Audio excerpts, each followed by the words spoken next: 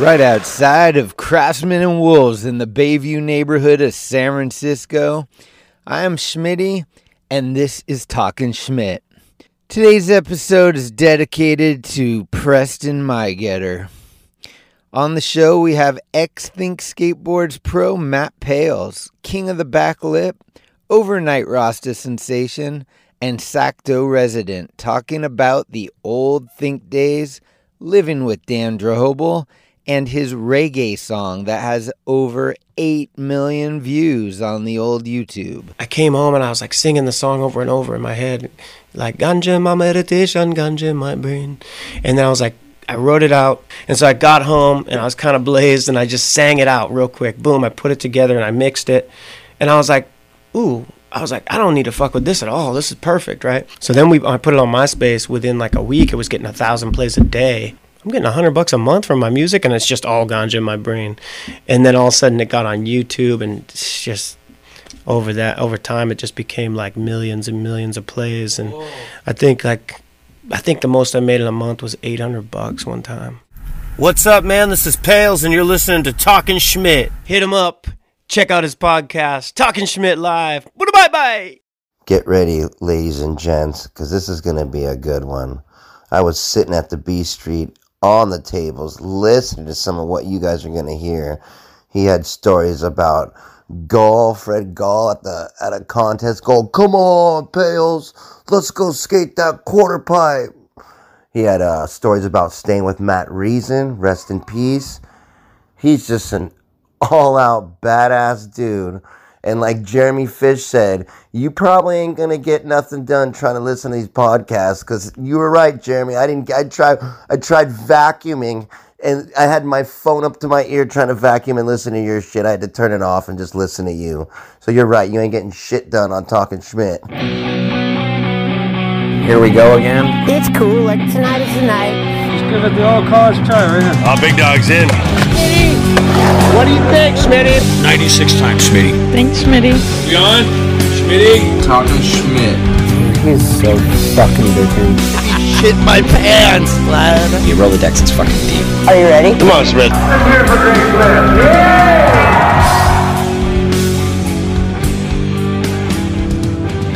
Hello, everybody. We are in the 916 up in Sacktown, and I'm coming off a hefty breakfast at the old Bacon and Butter. Oh, Bacon and Butter. Yeah, and I'm about a 7-minute drive from there in the garage of the one and only Matt Pales. What's up?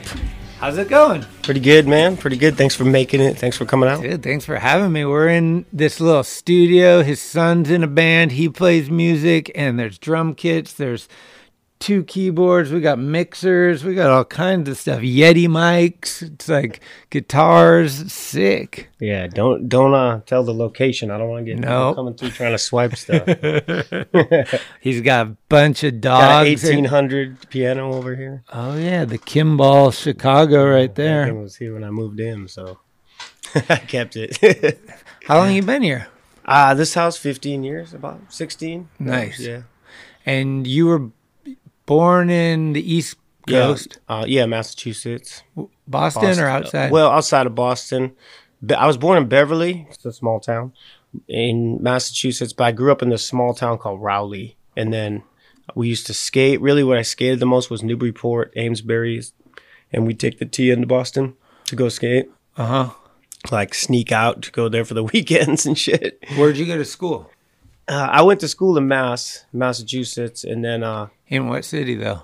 It's called Byfield, Mass. It's a tiny little town. Newburyport. Is that where Salvo is from too? No, Salvo's from Lowell. Oh, that's and I used to skate with Greg. He's from Lowell, and who else? And Manny Santiago ended up being from Lowell. Oh, Dave Baczynski. They all came from Lowell. PJ Ladd too. PJ Ladd was he Lowell? He's somewhere in Mass, but I can't remember. Uh-huh.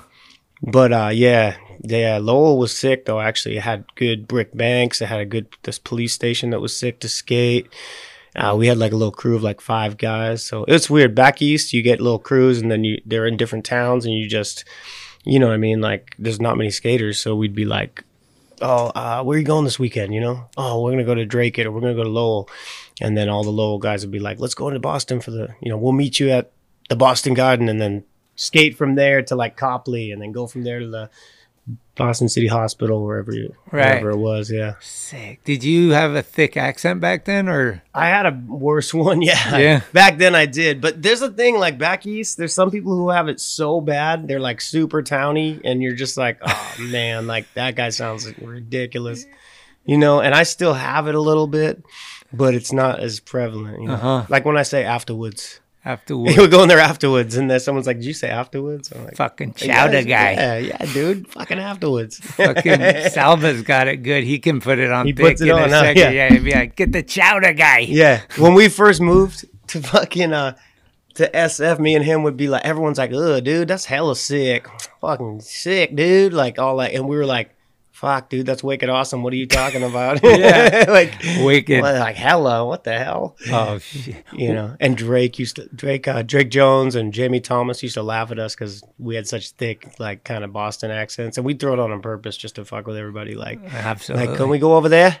Are we going over there? You know, That's rad. Do you remember what your first real skateboard was? my first board was a Town and Country, and I put pink zebra stripe grip tape on it. Town and Country, and it was just some board I bought at the shop, right? And that thing kind of sucked, and I thought it was cool at the time because it was like in the BMX magazines. So I was like, oh, that must be a legit board. Mm-hmm. But then that thing died on me, and I got my friend had a used Eddie Radigi Alva. Yep. And that thing was fucking great. Right. But my first favorite board was the Lester Kasai. I asked for Christmas, and my mom got it for me. And then I was like so psyched on that thing. And it was like in her closet. So I'd come home from school every day and fucking just look at it and like touch the tail, and fucking it was stained hella good. I think I was a member of the House of Kasai fan club or something. No I used to way. get newsletters. I was a big Lester fan growing up for Yeah, sure. because I was like, he's a soy, but not really. So Yeah. he's kind of like He's the like the underground underground- soy. Yep. How long were you out there till you moved out to the West? So I lived there till I was 19. So through high school and everything. Yeah, through high school. And I was just talking to my girl about this morning because I saw a picture of Turtles in Boston. It's like an old skate spot in Boston that was sick. I don't know if you ever just had the tubes and shit. Yeah. And there's a picture of Jim Gagney ollieing up it, and I was showing her, like, this is a spot we used to skate. And I was like, and that guy, Jim Gagney, I took a bus. My senior year of high school, I was going into my senior year, and I took a bus to go to the Houston finals of, like, skateboard amateur contests. There was, like, Bricktown, New Jersey, and then it went fucking to North Carolina and then to Houston. But fucking that whole trip, like everywhere you went, like if you like the East Coast is all the East Coast skaters from that time. Liversedge, Gino, Barker, everyone was there. Even Cardio was there that time he showed up, and all these Shrugi was there at that. And then the next contest was like North Carolina, so like Chet Childress was there, Kenny Hughes, like all the dudes from that area. Yeah. And then when we got to Houston, it's literally that whole generation of like 93, 94 pros that just came out from like Andrew Reynolds, Matt Beach. I think I was on GNS. Fucking Jamie Thomas was there. Jake actually fucking was like, what are you riding there? And I was riding some shit Gull Wings, and he's like, I'm gonna send you some indies, and he fucking hooked me up, and so I was able to call. I got indies sent to my house, and I was like fucking blown away, like I got indies for free, like what? Like I guess I'm on. I don't think I was, but You know. mentioned GNS. Was that the first sponsor? Was that your first hookup? Like for a real company, I Yeah. guess. Yeah, GNS. I was on GNS at the time. I sent him a good old fucking VHS tape. Skating my local parking lots and shit, and they were like, "Yeah, we'll send you boards." And then they were down to like, help me with plane tickets or all that kind of stuff, help me with contest fees. So they were pretty on, like being like a team sponsor at the time. It was cool. And even when I got to SF, I was still kind of on GNS, and I was getting like the Shannon May Everslicks and Charlie Thomas Everslicks and shit. That was like 18, 19-year-old? Yeah, almost at the end of GNS. Okay. And so I think Anthony Oglesby was on the team.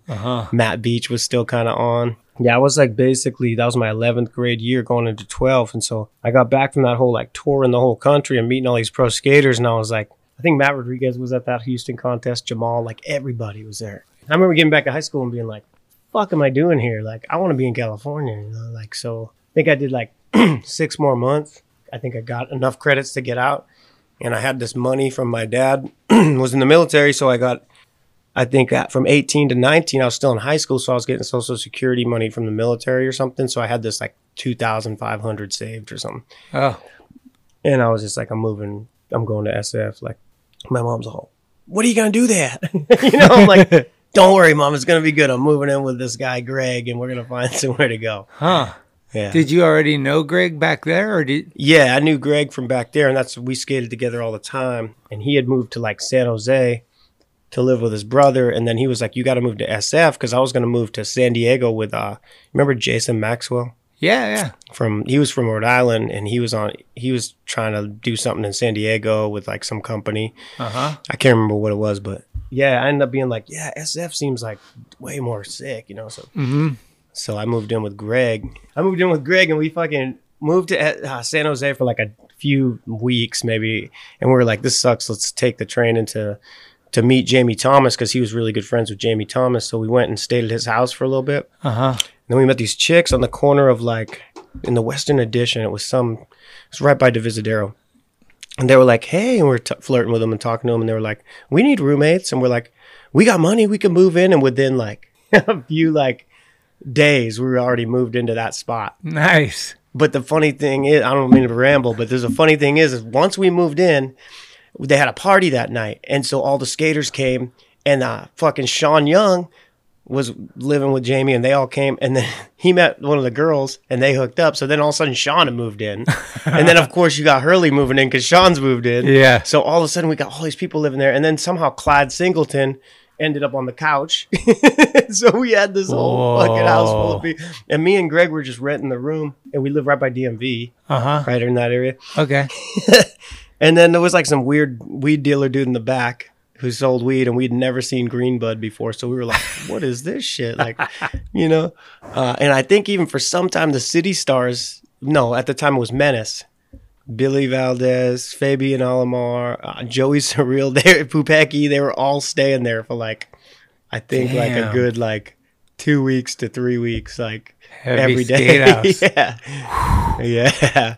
Before that, though, you were skating Rats and Maximus. Is that right? Yeah. What were Man, how'd you find out this info? Well, I got friends.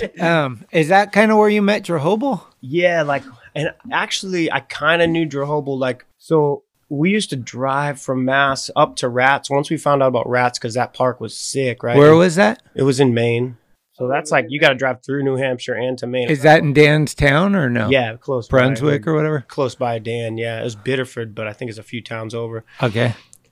So we used to drive there because it's fucking snowing in the East Coast, and you only have like Maximus or Rats to skate, and maybe we had like a abandoned building that we skated sometimes. So I used to drive there in my Volkswagen buggy, and it had a rotted out floor, so the fucking salt and all the shit would come up through the floor, and we'd still just be powering through the snow just to get there, and they'd be talking shit the whole way, like just everyone crammed into one fucking, VW bug, getting all the way up there, and we'd make it though, and we'd get there, and just like, I think one time they had a lock-in where you stay the night. Yep. And Ben Liversedge came with us that time, and there was, I think Rob Welsh was there, and when Welsh used to be there, he was just like this little weird kid, and he was hella good at like 360 flip nose slides, and we were just like, he's kind of good, but he's kind of a weird kid, right?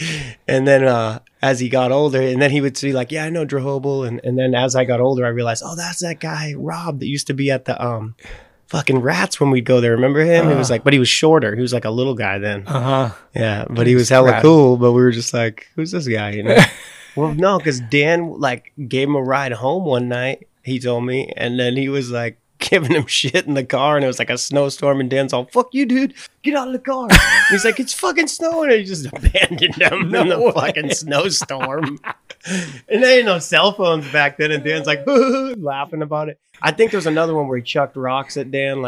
Dan chucked rocks at him and pegged him from across the river. Rob was telling me a funny ass story. That was Collinson, I think. That's how Collinson got his name, Magna Ed. Yeah. Yeah, that's basically how Dan was back then. He just thought fucking with people was hella funny. I don't know how he got away with it though. I remember being like, living with Dan and being like, how's he get away with being an asshole to everybody? And everyone still likes him. Some people have that. It's weird. It's just like you can tell he's just being a fucker, you know? Yeah. But no, I didn't really meet Dan until we kind of knew each other. But when I moved to SF, me and Salba were living in that house, and then we kind of got tired of it, and we were about to move in with Dan on Leavenworth, and we had skated with him a bunch, and that's how I met him 2 or 3 months into living there. Oh, okay. But so you guys had skated just as like acquaintances at back east. Yeah. Okay. And we just kind of knew him a little bit, like not super tight. Like he was already out here earlier for like Blockhead and all that kind of stuff, and he'd already made his like I was back east looking at the slap magazines that were made of like paper, you know. And there was like a couple ads of Dan, and he's on Think, and I remember I loved Think back then because I watched Partners in Crime, and I used to watch that every day and be like, oh, this team is so sick. Ronnie Bertino's fucking dope, and Carl was sick, and Nick Lockman, and all those guys, and I just loved that video, you know. And so I remember thinking Think was like, you know, kind of like World or something back then. It was like the cool company, you know. Yeah. And what was Maximus? Oh, ZT Maximus was a little park right next to the Cambridge pool, and I'd take the T there. Basically it was like a sick ass mini ramp and a vert ramp that was only like 9.5, 10, I think it was 10 feet, but it had big old coping. Like the coping was like hella big on both the mini and the half pipe. So we used to fucking just, you know, take the train in, and then you go skate for the day. You know, some guy named Ken owned it, and he had a go-kart fixing spot right in the place. Oh. Kind of like Fausto's little go-karts he used to fuck with. Yeah, like it was the same kind of stuff. And Ken was like hella, he was a weird guy, but he was cool. And he was just running a skate park, and it was fucking cool. It was a good park. And it eventually turned into like a street park mixed with the half pipe. Okay. But it used to just be a mini ramp and a big old half pipe, and you know, everyone used to skate there, like Robbie or Jamal and all those guys. Robbie and Jimmy? Yeah, he used to, like everyone used to. He was the first, so I filmed a clip of him. That was my first clip that was ever in a Thrasher video. Oh, really? Yeah. What was the trick? He was skating Woodside in Redwood City, the halls. I don't know if you ever went down there. Yeah. And he ollied the length of a table. Yeah. And was I there with him that day? You might have been. Because I remember. Me and McKenny went there because we heard there was a big session. You probably were there. And I kind of think that was the beginning of McKenny getting hooked up with Think and stuff. Yeah. Yeah, because it was a big session. And I love that spot. I remember me and Phil went there and filmed like a lot one day. Yeah. And it might have been right around that same time, and you might have been filming. But we had, I remember just loving that spot because you could just haul get lines and go fast. And just fucking clear tables. Like it's nothing because you're going so fast. And I just remember Phil was skating hella good that day, so I was like super stoked to try to like, all right, I'm gonna go too. Like, me next, you know, like right. I think I had an elbow pad on and shit. Sick. Yeah. Did you meet P-Stone back east before you moved to Cali? Yeah. So when I used to go in my last year of living in Boston, we used to take the train in all the time, and I started like not having people come in with me as much because they were busy or they didn't want to go skate or didn't want to take the train into Boston. So, and I had just met Liver's Edge that whole like summer before on the whole like tour of like all the skate contests from the East Coast, the NSA and all that weird shit. And so Liver's Edge was going to college there, and I'd go in and stay at his dorm. And then he's like, oh, I met this cool guy, P-Stone back then it was just Preston. And I was like, yeah, I know him from Maximus, the guy with the ponytail. I was like, he fucking rips. Like he'd skate vert so sick. Like he could just, and he was always hella positive and just, you know, P-Stone, just in a good mood. And so we'd all fucking go out in like 0-degree weather and just go get coffee and get powered up like nice and warm. And then we'd go skate these curbs by Prudential, or we'd go skate some Copley shit. And P-Stone just was sick because he was hella big with those big old Converse or whatever he'd wear. Then I think he had Reebok pumps. Sometimes he'd always have some crazy shoes, but he'd fucking ollie hella high and just, he was always down, and he was always like so cool. So I met him back then. Like we'd go in every weekend and skate with him in Liver's Edge. And this kid Alex, I don't remember, Cazares. I don't know what happened to him, but yeah, it was. That's where I first met P-Stone. But then we became friends and stayed in contact for years. And like Dude, he helped me like film a bunch of video parts when I was still like Yep. you know, the VHS days, and Yeah. it was basically like my profile. I think he almost filmed the whole thing. He took me on a tour all through Arizona, and he just always had the links. He's like, "Oh yeah, man, we're gonna go stay with this guy. I'm gonna skate with Colby Carter," and He had and it I'd be like, dialed. yeah, and even back then, like before, right when he was starting to make Justice, he's at that point he was still always filming, and he was always like, "Come on, man, you got this. Next try." Like always getting you to do it, you know. Yep. And so like it had been years. Like I think we talked here and there for like the last 10, but it had been years since we actually hung out and gone skating. Uh-huh. I think I saw him at B Street when they almost burned down the B Street. Oh yeah, I was there. Whew. So then you moved out to California. You went to San Jose for a little bit, but basically went straight to San Francisco. Yeah. And then you had the stint in the Western Addition, and then your next place you moved into was with Drehobel on Leavenworth. Yeah, we moved in with Drehobel on Leavenworth. Was O'Brien involved? No, we didn't move in with O'Brien till we all got a place The at 14th. Octavia. Oh. No, 14th was next. It was Okay. like every year was like a new spot. But Right. Leavenworth was cool because we'd wake up, and that's where I got on Think. Oh. We'd wake up in the morning, and Dan would call Greg, and then I met Greg, and we'd be skating with him. And within like a few weeks, Greg was just like, "Fuck you riding that." I think I was still getting GNS boards, and I couldn't get a board, so Laban gave me a I Love Cops like blockhead board, Uh-huh. and I was about to put it together, and Greg's all, "Fuck you putting that thing together, board, dude." I was like, I don't got a board." He's like, "Here's a fucking Think board, dude. Just put this thing on." And he gives me a Think board, and I'm like, "Cool." He's like, "You want to ride for Think?" I was like, "Yeah," you know. And then from that day, I was on kind of. Oh, sick. Yeah, but we'd skate from Leavenworth all the way down the hill to fucking Market Street, and then we'd hit EMB, and from there, wherever, you know, try to sell some flat spotted wheels or something. Uh-huh. Damn. Those were the good days. That was like, fuck, shit was popping in San Francisco. Everyone was coming here and was just like the place to be. Yeah, it was crazy because we were still kind of like not really the T-Dog crew, but sort of, you know, like we were like the crew from out of town, but we weren't necessarily ones that people hated on, but we were really there during that thick of it, like. When EMB was going off? Yeah, and I mean, we knew everybody, so everyone was cool. But I remember the first few people I met was like Joe Brook, Shelby Woods, and like Shell Black. yeah, and James, of course, because he's like, yeah. "Hey, can I get a smoke, man?" Yeah. You know? And then from there, you know James, and so. But they were always cool to us. We never really had any issues at EMB. We just would be there with everybody. The Counterfeit Twins was this weird Russian twins. No way. And they skated for Counterfeit. They were there every day. I didn't know that. How funny. But I was there that day when Gino, I think this was maybe a couple years, like in maybe a year and a half, but Gino went to backside heel flip the Gons that day, and we all went down there, and that was like a sick day. It was like Pupecki was there, we were all there, and we were like just like amazed. You know, I think he switched backside heel flip the 7, backside heel flip the Gons, switched backside 180 the 7. I think Pupecki frontside 180 flipped the 7. And that was a sick day. And not long after that, Jamie Thomas went there to the Gons, and he had this competition with Gons to kickflip it that day. And Jamie was so serious about it. He wanted to get it so hard. And we were all like, "Oh, who's going to do it?" You know? And Jamie did it once and stuck it and fell. And then Gons just did this wild kickflip, fucking landed it, and we were just like, yeah, like.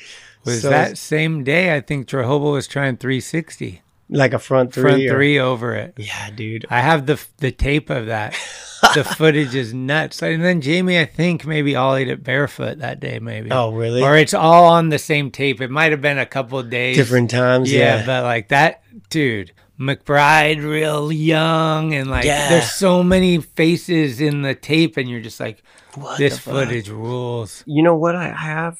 I have this old reel tape in my room. It's a high 8 or whatever. You know those tapes? Yeah. The big square ones? Yeah. It's got hella Gons footage on it. No way. That's why I was like, if you can watch it or fucking for convert sure. it. I got a guy that's digitizing all my old tapes at work right now. Yeah, Might be a I sick could one to do give that you. and then mail it back to you or whatever. Yeah. Drehobel actually asked me to ask you a couple questions. Oh, really? Yeah. Dan actually is one of the most requested people for me to have on the podcast. Yeah. Why doesn't he do it? I don't know. You decided you wanted to do a podcast, not me. So him, dude. So No, dude. Fucking you decided you wanted to do a podcast. I'm gonna go down and just Blindside him. hide a mic, and we'll just just talk shit. Yeah. For a little bit. And... But he's good about sending me some questions for each person. He said to ask you about when you were tripping on acid on your birthday, and he baked you a cake and started singing "Happy Birthday." So no, it was shrooms. I was like, so I was so psyched. It was my birthday. It was 22nd birthday. I remember because it was 2 and 2, and I thought it was a weird thing when I was tripping. But everybody was there at the house, and I was so excited. And so I was like, I'm gonna fucking really take some shrooms today and have hella fun. So I ate this huge mushroom cap. Like this motherfucker was like that big. Yeah. And so I ate it, and I was cool for a second, and then all of a sudden I walked outside, and like the buildings looked like they were falling down and getting back up, and I was like, oh shit, I'm tripping really hard. So I walked back inside, and when I walked back in, Dan's got this knife and he's cutting the cake and they're singing happy birthday, and I'm just looking around like, holy fuck, I can't be here right now. Like, and I just walked out of the fucking place and just kept walking. And like, I think I snuck out before anyone could see me. So I start walking to the top of like Twin Peaks. Like, you know, that whatever that is at the top of Castro, it's not Twin Peaks. It's like that weird rock thing, and you can see the whole city. Because I had to get away from everyone. I was like, what's going to happen? This is like, I was just too tripped out, you know? Yeah. And I felt hella bad then, like, you know, days later, because I was like, oh man, that was kind of weird of me to do. But I had this crazy trip, and I remember coming down and being like, oh man, everything is just one big energy, man. I was super blasted, you know. Holy shit. I think I was weird for a few weeks after that. Yeah. Yeah, it was crazy. I just took too many shrooms. I was like, whoops. Hard to monitor. McKenny was mentioning to bring up some story about Fred Gall. He said you had some really good story about Fred. I mean, I remember being there the day that he did all that hubba shit. And were you there for the Switch 5? I think I was either there for that one or the one where he skated that little hubba on Market Street. You know, the little Danny Sargent 180 nose grind fucking, it's kind of like a hubba. Yeah. But I remember one day going there with him, and he just switched 5-0'd it, switched everything did, and we were just like, this kid is so good. Mm-hmm. And I just remember him always being like, pals, let's go skate, yo. And no, I do got a good story about him. Him and Lou were in this hotel room in fucking Toronto or something, and me and Dan were in the same hotel room with him, and him and his buddy Metal Lou were fucking fighting, full-blown fighting, like punching each other in the face and shit, and fucking put hell holes in the walls, and just like we had to cover him up with fucking what do you call them, pillows and shit, because and me and Drobel were just dying laughing the whole time because they were just tooling on each other, and they'd be like metal and just smashing each other. I have a lot of funny stories about him. I just can't think of them off the top of my head. Holy shit. So when did you guys meet Phil?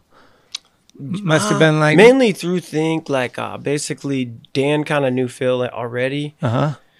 And right away, I think one of the first days we all skated, I can't remember the first day, but I remember just right away being like, him and Dan hella goofed off together, and then he was hella cool to me, and we were just like, this guy's awesome. Like, we're going to skate with him and Paul all the time, you know? And we ended up meeting Paul and Phil. I think we ended up quickly being on some tour or some like I think it was mainly like contests Greg would bring us to, and we were like on the team together. Mm-hmm. I remember just like loving that guy right away because he was just hella like, oh, you know, he's always smiling and always like talking about skating. When you're skating with him, he's like, dude, when I do heel flips, do you do this? And he'd right away be into like how to do a trick or how to, you know, that's what he wanted to talk about. And so we'd be like, he helped me with skating so many days that I was tripping on, I don't know if I could do this. He'd be like, I was thinking about that earlier. He'd have such an easy way of thinking about it. Like he'd just be like, no, you just put your foot right here and kick off of a heel flip like it's a 1 foot every time, and it'll go right to your back foot every time. And I'm like, really? And then ever since to this day, I still do heel flips and think about when Phil told me how to do it at EMB, or like we'd skate something big and I'd be tripping like, that thing's so big. He's like, dude, all you got to do is get to the top and then ollie and grind. And then it just does it for you. And I'm like, Yeah. Like, convincing myself he's right, and it would help, because Everything was so fucking easy for him. yeah, and it was sick because it made me think like, oh yeah, skateboarding is just, you just go and you do it. It's not that hard, like, even though it is, I literally watched him go from a vert skater to a street skater, and I think it was basically in like he broke his leg or something. Yeah. And the whole time he when he had was his long hair. yeah, the whole time he was down. So I went over there to visit him a couple times. What are you doing? He's like, I'm watching Mike Carroll in slow-mo over and over, That's how he was. learning how to do an ollie heel flip. And I was like, you can't skate right now. He's like, I know. I'm watching how he does it. And when I get able to skate, I'm going to be able to do That's it. so how he and was, I was huh? like, yeah, right. But and dude, he came out and he did all this shit. And I was like, okay, fuck you. Yeah, so good. So easy. And like you could tell, like every day he'd always be like, "Oh, I suck at this," or "I suck at these." I'm like, "Dude, you're doing like the nollie heels and switch heels and nollie kickflips like better than most dudes, Yeah. like, who are street skaters." Like, Yeah. you're like, and he'd always kind of talk down on his street skating. I'm like, dude, if I could do tricks as clean as, like, still when I watch it to this day, it looks like it'd be good today. Like, Yeah. so good. I think I was there the day him and Robbie Gangemi first cleared the thing at Miley and first got over the top of it. Oh, yeah. And that's when he was like, I don't know if it was the same day or like the next week, he was like, I think I could just grind the top of that. And just being like, because he had that, like Miley it's hard as fuck to ollie off until you learn how to really. Yes. And so once you learn it, it's kind of like, oh, now I get it. But he was able to like use that vert and transition skill of like thrusting yourself up there. And when he 5-0'd it, I know nowadays people do shit on the top, but back then it was fucking mind blowing. Yeah. Like, we were just like, holy shit. Like, Right. I can't believe he did that, right? I have footage of him tail sliding, like, and then just kicking out of it. It's like a whole, dude, it's so fun. Oh, on the top thing? Yeah. What? Like where That same day, he or was 5-0. it- No, it was a little bit later. And he would just be like, and then I guess the story I heard is Whiteley went there with him to film it, and he ran out of batteries, and Phil did it anyway, but it never Oh, got you could filmed. use it then. Yeah, so no, it never got filmed because Whiteley didn't have. And no one took a photo.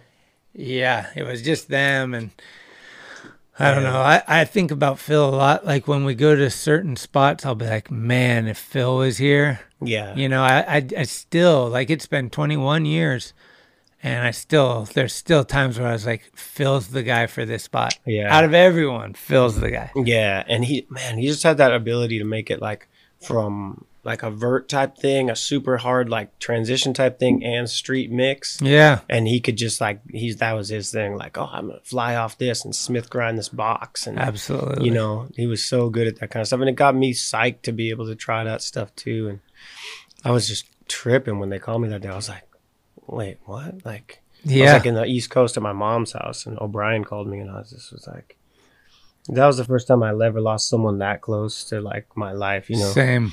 And I was just like, still like, that's just crazy, man. Paul came over to my house, and I we went out on the front porch, and I think I just started bawling, and I was just sitting there in a daze going, he's like, right doesn't then seem I real, knew. yeah. I was like, he's gone. Yeah, it doesn't seem real. I was tripping too. I was like, Gnarly one. Were you there when there's been probably a lot, but there's one in particular session at China Banks where like him and Dan and McKenny, it was like at the end of the Damage video.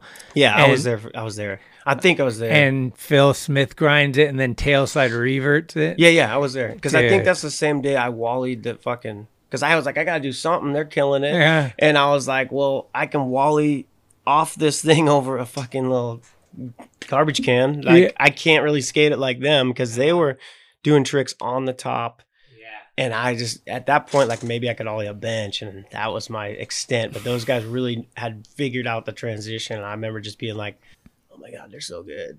This shit. Like, and Phil just kept doing it, like tail slide fakie. And Dan's like rail slide fakie. Like, how Yeah. do you board slide to fakie that? He was the first one to ever do something over a bench, I think, on the top. Oh my God. And I think he did that board slide over the bench. I'm pretty sure no one did anything over the bench for at least 10 years Yeah. after that. Yeah, Like, it it's was- not like he did that and then other people are like, oh, good idea. And it was Yeah. like, no, that's Well, fucked. and that was the thing is we used to skate instead of going to EMB and everyone was still skating ledges and blocks and shit. And Greg and Think, we kind of were learning like he always pushed on us to skate everything. Yeah. And kind of give us the idea. And we were with Phil and Phil would skate everything and so did Dan. So instead of going to like, we're going to go skate EMB, we just would mob through the streets, get the China Banks and skate China Banks. And no one skated China Banks. Right. It was like tech wizardry that day, Yeah. that time of skating. So Small wheels and only, big pants. yeah, only like anti-hero guys or some other dudes would skate stuff like China Banks. So we really learned how to fuck with that transition. And Miley, it was like that like tight transition, weird shit that I normally wouldn't have skated either. But skating with Dan and Phil, they showed me all that. One time Dan fucking kept trying some trick on the top and his fucking board would keep going over. Like this was like 2 days straight. And you know, Dan, he either has a great day or he has a terrible day and just starts smashing his board into pieces. Yeah. So he was having one of those smash your board into pieces days. And his board kept going over the top, and then it lands on the little checkers or the cards that they're playing. All the Asian guys would be old Asian dudes would be playing checkers and it kept going over the side, and so it would fall down in there and almost hit the people or mess up their game. So after like 2 different times, Dan's board went over. He's like, "Fuck!" And he'd go down to get his board, and he'd come back up with it, and they'd be yelling at him. And like the third time, this fucking Asian guy was like holding his board, and it was like, "No!" He's yelling at him in Chinese, and Dan's just looking at him like, "Give me back my board." And the guy's like, "Fuck you, no!" And Dan just says, "Fuck this!" And we're like, "Dude, where are you going?" He's like, "Fucking going home." He just started smoking a cigarette and he walked home. We were like, okay, I guess that guy just came up on a board. Oh, man. That was the end of that day. What's some fucking crazy shit that happened at those houses? So you lived with him at Leavenworth, what was Octavia it? was- Octavia and was then like- 14th? Yeah, I remember we used to pee out the window, and the landlord was some weird dude that looked like he was in Devo, Uh-huh. and he fucking lived downstairs, and so we would want to me and Greg lived in one room, so we'd pee out the back window instead of having to walk through like Drehobel and O'Brien's room or whatever. Uh-huh. And I remember the landlord at one point was like, "What the hell are you guys doing peeing out the goddamn window?" Because we didn't want to have to get up and walk all the way over there. I mean, just crazy stuff. At Leavenworth, I don't know if Poncho wants me to tell this story, but Pancho. we were at Leavenworth and Dan was there, and me and Poncho had gone to some rave with Greg Carroll, and Mike Carroll was there. And I remember I think I said something to Mike one day, like, "You remember this night?" And Mike was there doing like it was like a hip, and he did like 360 flip tail slide over this hip and all these sick tricks, and we were watching, and me and Poncho were like, I'd never done acid or anything, and that was the time. And so me and Poncho had taken some. We were like, "What the fuck? Like, this is such a fun like experience, you know?" And I just met Poncho, and he ripped, you know. I was like, "Who's this little guy?" And he fucking rips. Like, we go down the street, and he's doing heel flips, going hella fast, and we're like, "Dang, this guy like kills it!" Switch heel flips, going so super fast down the street. And so me and him kind of did acid together, and that was kind of a cool first experience to do with him. And then we went back, and I think we even got a ride home from Mike Carroll and like his girlfriend, like some random night. We end up back in Leavenworth, and there was a girl in the bed at Dan's house with Dan's girlfriend. And I remember being like, "Oh, I remember her. I think we made out." And so I kind of curled up next to her, and then all of a sudden she's like, What's that thing what's going on at my foot? And I'm like, "Oh, that's my friend Poncho." And Poncho was cuddled up on her feet, and she got all freaked out. Pachi. It was fucking rad, dude. It was a funny time. It was like we were like 19 or 20 or something, but All right. yeah. He's doing like horror movies and all kinds of cool Yeah. shit now, acting. Yeah. He got married too. I'm Yeah, stoked he's for married him. to his girl. You know, he had a hard time because I think he fucked his back up to a point where the doctors were like, "You can't really skate anymore." Oh, really? And so just, being Poncho is like, he's determined to do things, and like Yeah. that's hard on him. And I think there was a, acclimation period where he was struggling a little bit. I think he's doing really well now. I talked to him. Yeah, he was like on American Horror Story. Yeah. He was on that, and then And I he's think- doing Rob Zombie Rob Zombie movies. movies, And he yeah. did have you ever seen his video for fucking John Cougar Mellencamp, I think. No. He's on a motorcycle saving a girl. What? You gotta see this. Yeah, it's the best. And he does art. He does like sick art. Oh, sick art. Yeah. Yeah. Panchy. I Yeah. need to get Poncho on the pod. Pancho, come on, man. Come on, Franco Nutman living in that garage with the butcher. Yeah, I've told this story a million times, but when Pat Duffy first got on Think, I'll never forget it because Poncho was like, Schmitty, Duffy just looked at me and was like, fuck, I went from Ternansky to Schmitty. I was like, dude, that was the relationship we had. We would, like, me, him, You were and TM at the time? no, I was filmer, but like me, him, and McKenny would just bust each other's balls all the time because he would stay with Tim in San Mateo. Oh, yeah. So I lived down on the peninsula, so I'd pick them up and we'd drive up to the city and go to Think and then go skating, and like we just spent a lot of time together. So it was like fucking. Duffy still rips, man. I I love know. watching him. Like, I've seen him do some kickflip into some steep ass bangs. I saw that the other day. Yeah. Yeah, Duffy's. Is he on Plan B again? I think he's still, like a yeah, charter like member type kind of thing? like Sheffy and him, or like probably like the Legend or something. So how did Matt O'Brien get into the mix? Well, he was okay. So like we knew O'Brien from another spot that we'd go to back east. If we had like a good long road trip we'd want to go on, was the playground, and Is that in Connecticut? Connecticut, and that's like Tony Da Silva. Remember that guy Yeah. from Foundation? His mom, Bruna, she ran the place, and she was super cool. And then like the locals were like Matt O'Brien, Greco, Tony Da Silva, Brian DeGraw, but I never really skated with him. Some other guys, but Gaberman. So they were like the locals. So we'd go there. I think we only went there like 5 or 6 times, but we met O'Brien there and just we're like, that dude's got a sick style. And I think somehow he moved out to SF with Gaberman. And that's where, when he moved out there, I think he met Drehobel and all of us, and he's like needing a place to live too because everyone was moving out there. And we were like, I'm pretty sure O'Brien moved in next door to Dan. So Dan and O'Brien were in one room, and me and Salba had another room. It And was then kind of- eventually Upson was in there, I think. yeah, well, Upson came and stayed with us like once we moved to Guerrero Street. Oh, And he came and stayed like with O'Brien, and Upson was another playground local. Yeah. And all those guys we thought they ripped so hard. They were hella good. Super good, yeah. Mini ramp like killers. So speaking of Greco, how did you get so good at, as Greco would say, going over the back, the old back lip? Oh, I don't know. That was just my trick, man. I was like, I don't have a super tech like catalog of tricks. I just have my shit that I do, and I like back lips a lot, and so I just go for the old back lip, fucking, because it was easy for me. Yeah. It's kind of sketchy for me now. Like, I want to do a handrail again, like a big one, a good size one, and back lip one, but I have to like work my way up to it. Did you like get comfortable with those at a skate park or something when you were younger, or like? Oh no, you know what I had in my driveway? Like, I lived in the cut, so I just had a PVC grinder bar, and I just skate that all day. The flat ones? Yeah, I just skated all day, so that was one of my tricks. And H Street really. What's up, Ben? Hey, It's how you doing? my roommate. It's just Schmitty from Thrasher. Let's take a quick time out, hear from some of our peeps, and we'll be right back.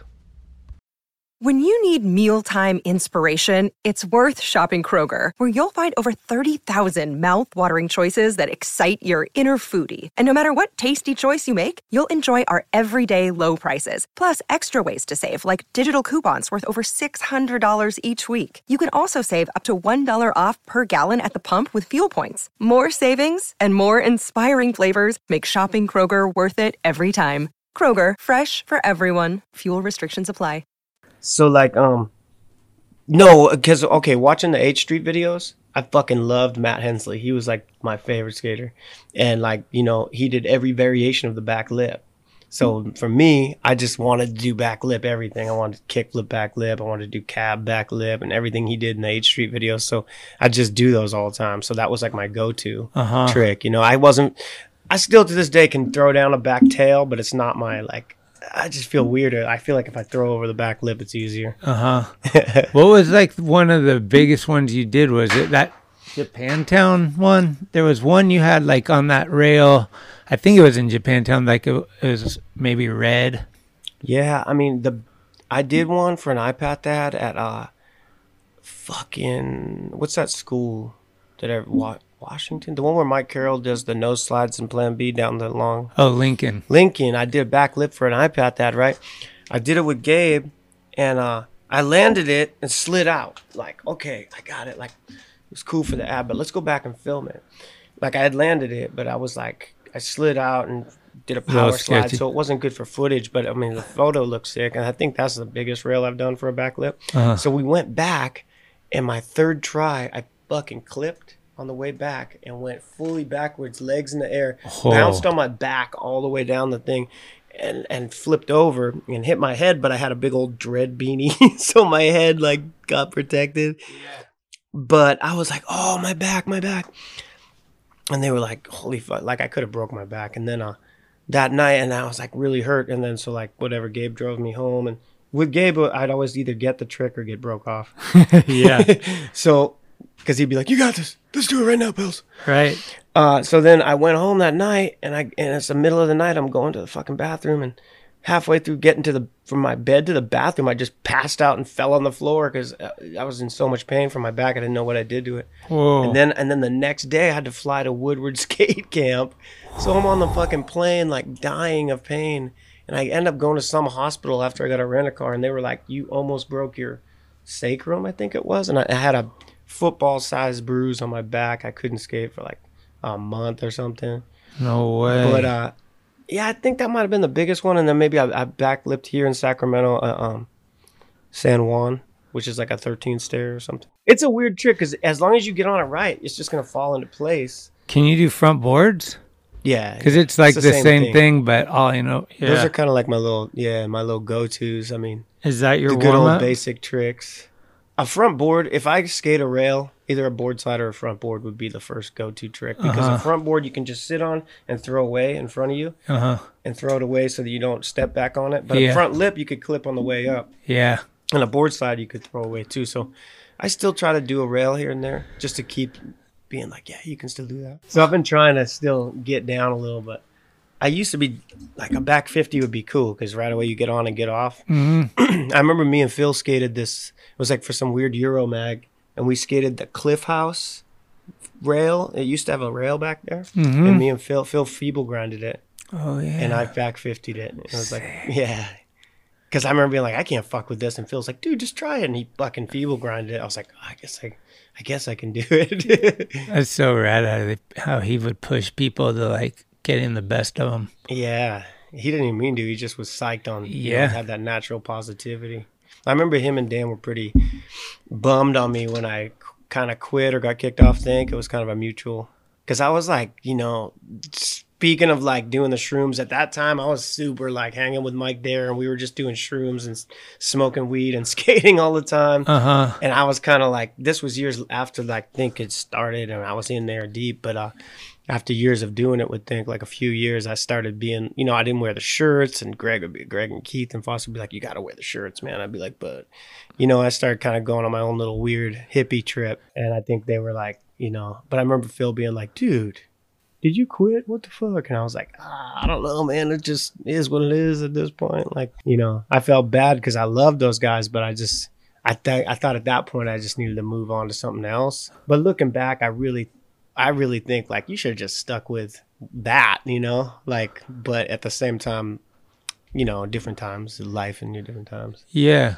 So is that kind of right around the time you got heavy into reggae? Yeah, that was like, I was getting into reggae. I was like, smoking mad weed, but I was still skating a lot, but I was kind of going on my own little weird, like, kind of like self-discovery trip. And I think it was hard for other people to deal with. I think I lived in my van for a little bit with my dog, and they were like, it was like, I tried to live like, let me live in my van, and that fucking sucked. I thought it was cool for like a week or maybe a month. And then I was just like, And I ended up living with a girlfriend like right next door to those guys anyways, because No I'd just go way. stay at her house. The van eventually got impounded. I think it had a dead battery. I don't know how to fix it at the time. Now I'm like a super mechanic, but back then I just was like, I don't know. I just left the thing by 469 Guerrero. So then did you start getting boards from Yeah, right after Supernaut, Think, right? Mike Ballard and them were starting Supernaut.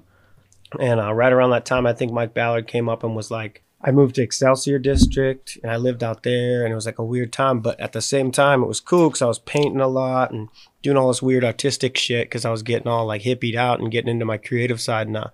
And I started doing a lot of painting, and Mike Ballard's all, we should use all these paintings and put them on the Supernaut boards. And Cairo was on, Brian Gaberman was on, Paul Sharp was on, and John Miner. And then shortly after that, I was like, we should get Rodriguez involved because I think he was leaving Stereo. So that's when Supernaut really started to come together. And I remember Matt Reason was on Adrenaline, and I stayed with him in Philly that summer. And I remember Ballard was just sending me blank boards and money just to stay afloat. Oh, cool. Yeah, and it was like that was right around the time like Think had just maybe ended. I was like touring and going through Philly. I think I left my dog at my house by like Divisadero. And my roommates were like, when are you coming back? I'm like, I don't know, like in a month or two, like just take care of the dog, you know? And it was like that time that Supernaut really kind of took off, or really just actually started. And it kind of was cool. It was like, at first it was awesome because we had like all those guys on at the same time. And then it just kind of like after, I think 6 months is when people start, Cairo got on Real. But it was like Paul Sharp, myself. I think John Miner had left too. That was a good team. Yeah. So then Supernaut started with Rodriguez, and I thought that was we had a couple good videos, and it was cool for a little bit. For sure. Well, we got to take a phone call. We got an avid listener here. Wait, this is live? What's up, Matt? Wagwan, Ross Pales. Yes, I are. It's Cranny Eye scene. Cranstafari from Creation. What's up, man? Okay, I got a question for you. You probably don't even know me, but I met you in 1997, 98 in Lake Tahoe. You moved there, and we were skating the South Lake Tahoe Park, and we smoked herbs out in the woods, and you were extremely fucking Ross. I was hyped. But I also saw you do some of the first tricks I ever seen anybody do. You did backside nose blunt to a switch frontside pivot on a quarter pipe, and you also did kickflip backside lip slide down a fucking handrail. Well, it was a skate park rail, but still, to me, that was unbeknownst to man. I remember that day, though. I remember I was getting good at back nose blunts on at that the time. Note, my question is, why did you move to Tahoe? And that's how I met you. So that's a big question for me. Like, why the fuck were you there, man? But it was really bitching to see you there. Yes, Why I moved there? First off was so I lived in the Excelsior. I moved to Excelsior for like a few months, and I remember at that time no one had skated out there, and there were so many good skate spots out there. And I remember P Stone came to stay with me, and he was in my fucking room with me. And we just kept hiding out in the room because I lived with these two this weird couple that Matt Field introduced me to. Like, oh, you need somewhere to stay? You can stay with these folks. And they were fucking crazy, dude. I swear they were tweakers. I don't know. They were weird people. Their little kid would bang on my door, and I'd be like, get out of here, little kid. And the kid was fucking annoying. So anyway, we had all these good spots. So P Stone came up to stay with me. We filmed like almost my whole 4-on-1 part. I know this is off subject, but I'm getting somewhere. No, sick. From that house, because there was just so many spots. You could go out your door, and it's just hills and rails, and just that. Excelsior's dope. So me and P-Stone were out filming every day, and I was like waking up, and I was trying to get psyched to go skate, and this little fucking kid is bugging me, and I'm like, no, don't come in here. And I shut the door, and all of a sudden the lady who I lived with was like, don't yell at my kid. And I was like, I'm not yelling at him.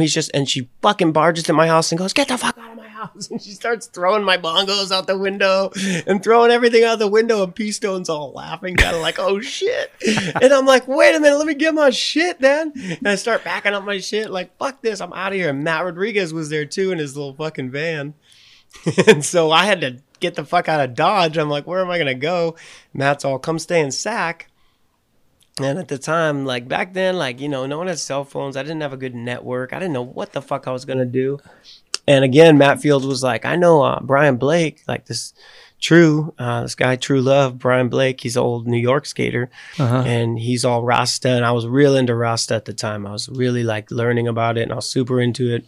We used to smoke weed we used to be like schooled about Rasta. I know this is getting off subject, but no, I like it. We used to learn about Rasta from this grandpa guy that worked at this place, Reggae Run-Ins, and that's Tafari. Mm-hmm. You know, little young Tafari. That's his grandfather. No and way. He used to teach us about Rasta every day. Yeah, Whoa. His old grandpa, he's still alive. Wadada is his name, and he just teach me and Craig and all these guys about Rasta. So we really kind of were into it. And so anyway, I got moved out of there, of like my house, and I'm trying to figure out where to go. So I stay at Matt Rodriguez's for a week or so. And like I said, Fields was like, yeah, I know this guy, Brian. And so I went and moved up with him for the winter.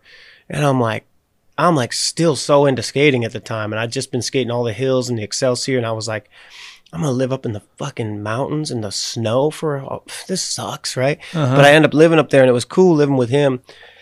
And he was super Rasta, and so was I into it at the time, like deep. And so I just go snowboarding with them every fucking like day. And then we built a mini ramp in the living room, so we could skate. And so all of a sudden I learned all these tricks, like he was saying back nose. I learned like back nose blunts, nose blunt, all these nose blunt variations, because I'm like fucking sitting there in this house, stir crazy, 10 feet of snow or whatever the fuck it is. Yeah. So we just skated mini ramp all day, and that's where I started learning. Like I still can't do a lot of tricks I did back then, but I learned so many. You just do mini ramp tricks all day and just try them for hours, because you have like a 3-foot mini ramp in your living room, basically. That was in Tahoe? Yeah, in Tahoe. In North Shore? And I think it was or Squaw? Whatever's the less touristy one. South Lake or North. I think it's North South Lake. Lake has Heavenly. I think it's North Lake. I think we were in North Lake. Yeah. So, but the snowboarding kind of got me like psyched on. Like I was snowboarding so much, I got into like ollie grabs again, and big like ollie grab backside 180 Japans, or all those kind of tricks that like require you to fly through the air and grab. I remember just from snowboarding a lot, it kind of got me more into the idea of like flying off something and doing a grab. And I think I used to try I think at that time I learned on mini ramp like backside Japan to backside revert. Yeah. And I remember on mini ramp thinking I want to do a backside ollie Japan, and I kept trying to do McTwists, and I was coming close because I was like, oh, this is just like snowboarding. So yeah, that kind of helped my skating in a way. It kind of changed my my viewpoint of like back threes or all that kind of, but it was a fun moment. You know, I lived out there for a bit, and then when it got to be spring, we skated all those old skate parks around. I think I skated with Casey Lindstrom. Oh yeah. But I remember just being like, this is fun, but I got to live in civilization. So I moved down here, and Rodriguez was like, you can move in with me for a little bit till you find a place. And we found a place here for like $600 or something, me and this kid. And we just $300 each, had a whole house. What year was that? 98. Oh, okay. Or maybe 99, like the end of 98 into 99, because I remember living here for almost a year and it becoming the year 2000. I remember that, like being out on my back porch and being like, is the world going to end? The Y2K scare. Yeah. I was like, dude, the computers can't handle the flipping it from 99 to 2000. Yeah, they can. People were losing their shit. Talk a little bit about Rasta. Like, that was a real big kind of jump, huh? It was like a step in your life. Yeah, for sure. Like, you grew up listening to metal and rock and roll pretty much, right? Yeah, and then like I liked hip hop and shit. Yeah, well, I was like into Sex Pistols or old hip hop. I was into that, but then I got into like Led Zeppelin and I liked Sabbath just because we'd be on the tours with Greg and he'd just be jamming that shit. But I really like Bob Dylan and stuff too, though. I was kind of a hippie, so I was into a lot of hippie music, which kind of led me into like, and I like Bob Marley. And then when I started listening to Bob Marley, I started listening to the words and be like, what's this all about? And then I remember we were, back east, a lot of us are Irish Catholic or whatever. That's my family roots. So I was raised into Catholic, but I remember being like, I don't believe in this like church type shit. Like what is, but and I remember just finding like some type of spirituality in myself where I didn't know how to explain it. So I started listening to Bob and I started getting into Rasta and being like, this makes sense to me. This is like, I can still be into, I was real into reading the Bible and learning and educating myself about Buddhism, the Bible, or all this other spiritual stuff. And I just found that, like, for me, Rasta wasn't like some Christian thing where you got to be this white bread Christian and go to church. You could live your life. You could smoke your herbs. You could grow your hair like the way you want to. Like, and they have this whole little set of rules too.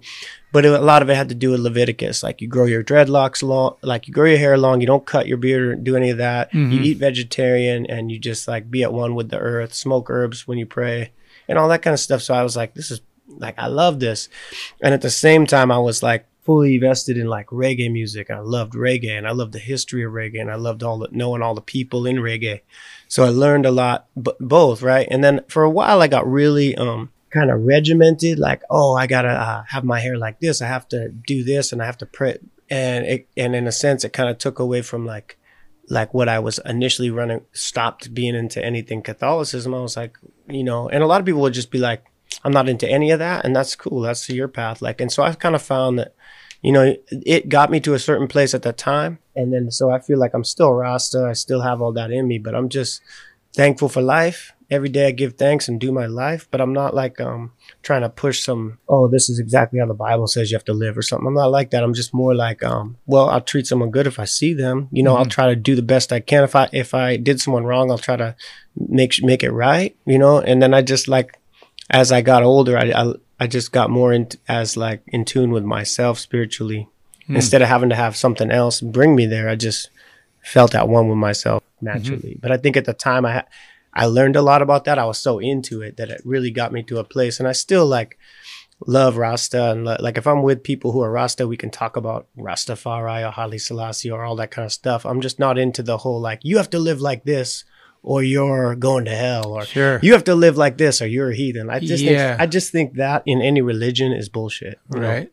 I think it's just, if you're sitting there coming outside of yourself to tell someone else how to live, you're not at one with yourself. That's a problem within yourself. So I feel like within myself, if I'm good with my life for that day and you give thanks for that day, that's all I really am about now. But I still really love Rasta, and I really love reggae. Uh-huh. It still is like so deep in me. Yeah. That like, it's even passed on, like I said, to my kid we were talking about earlier. He knows reggae like from the beginning.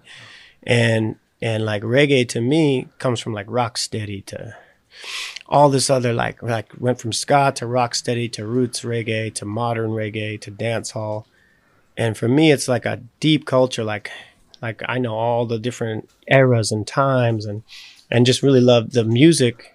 And so it got me into like reggae music, making reggae. That's why I put out albums, and Ross Matthew became my little reggae name, and I made a song that got super popular about weed, Yeah. So all those things started from Rasta, and just, I still, like I said, I still love all that. That's just part of my growth in my history. Sure. I was always curious, getting into Rasta, was it through like, in other words, what came first, Dare or Rasta?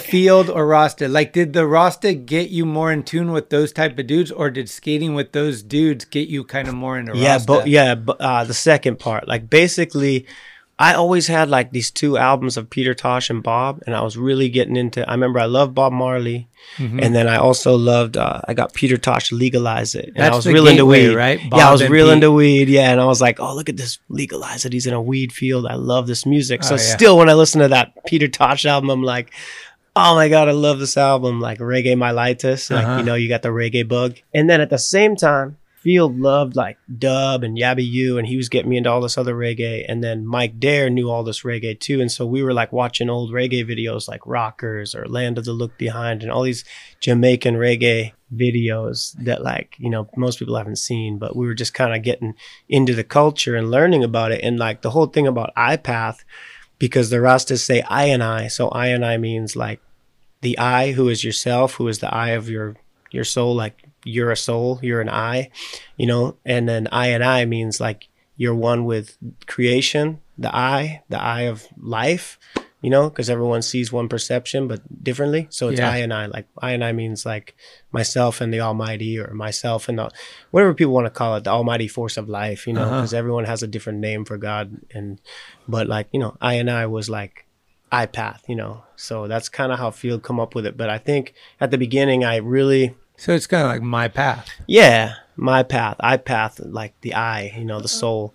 And I think really like at the beginning though, like hanging with Dare and Field and Dare's brother, we were kind of like, they had known some about Rasta, introduced some of that idea to me. And then I kind of went on my own super trip into it where they were like doing their thing, and Field still has his like own little spiritual thing he does too. And Mike Dare, you know, he's real like herb type guy, you know. So it's just we all kind of had our own little different take on it and took off in our own directions with that type of thing. But I think it was mainly from hanging out with them. It was influenced me. From there, like maybe a year or two later, that's when Craig came around from Satori, and we were hanging, like I said, with Tafari's grandfather. I mean, we didn't really hang with him. We just show up at his shop, and they'd be like, "Okay, these kids are coming in."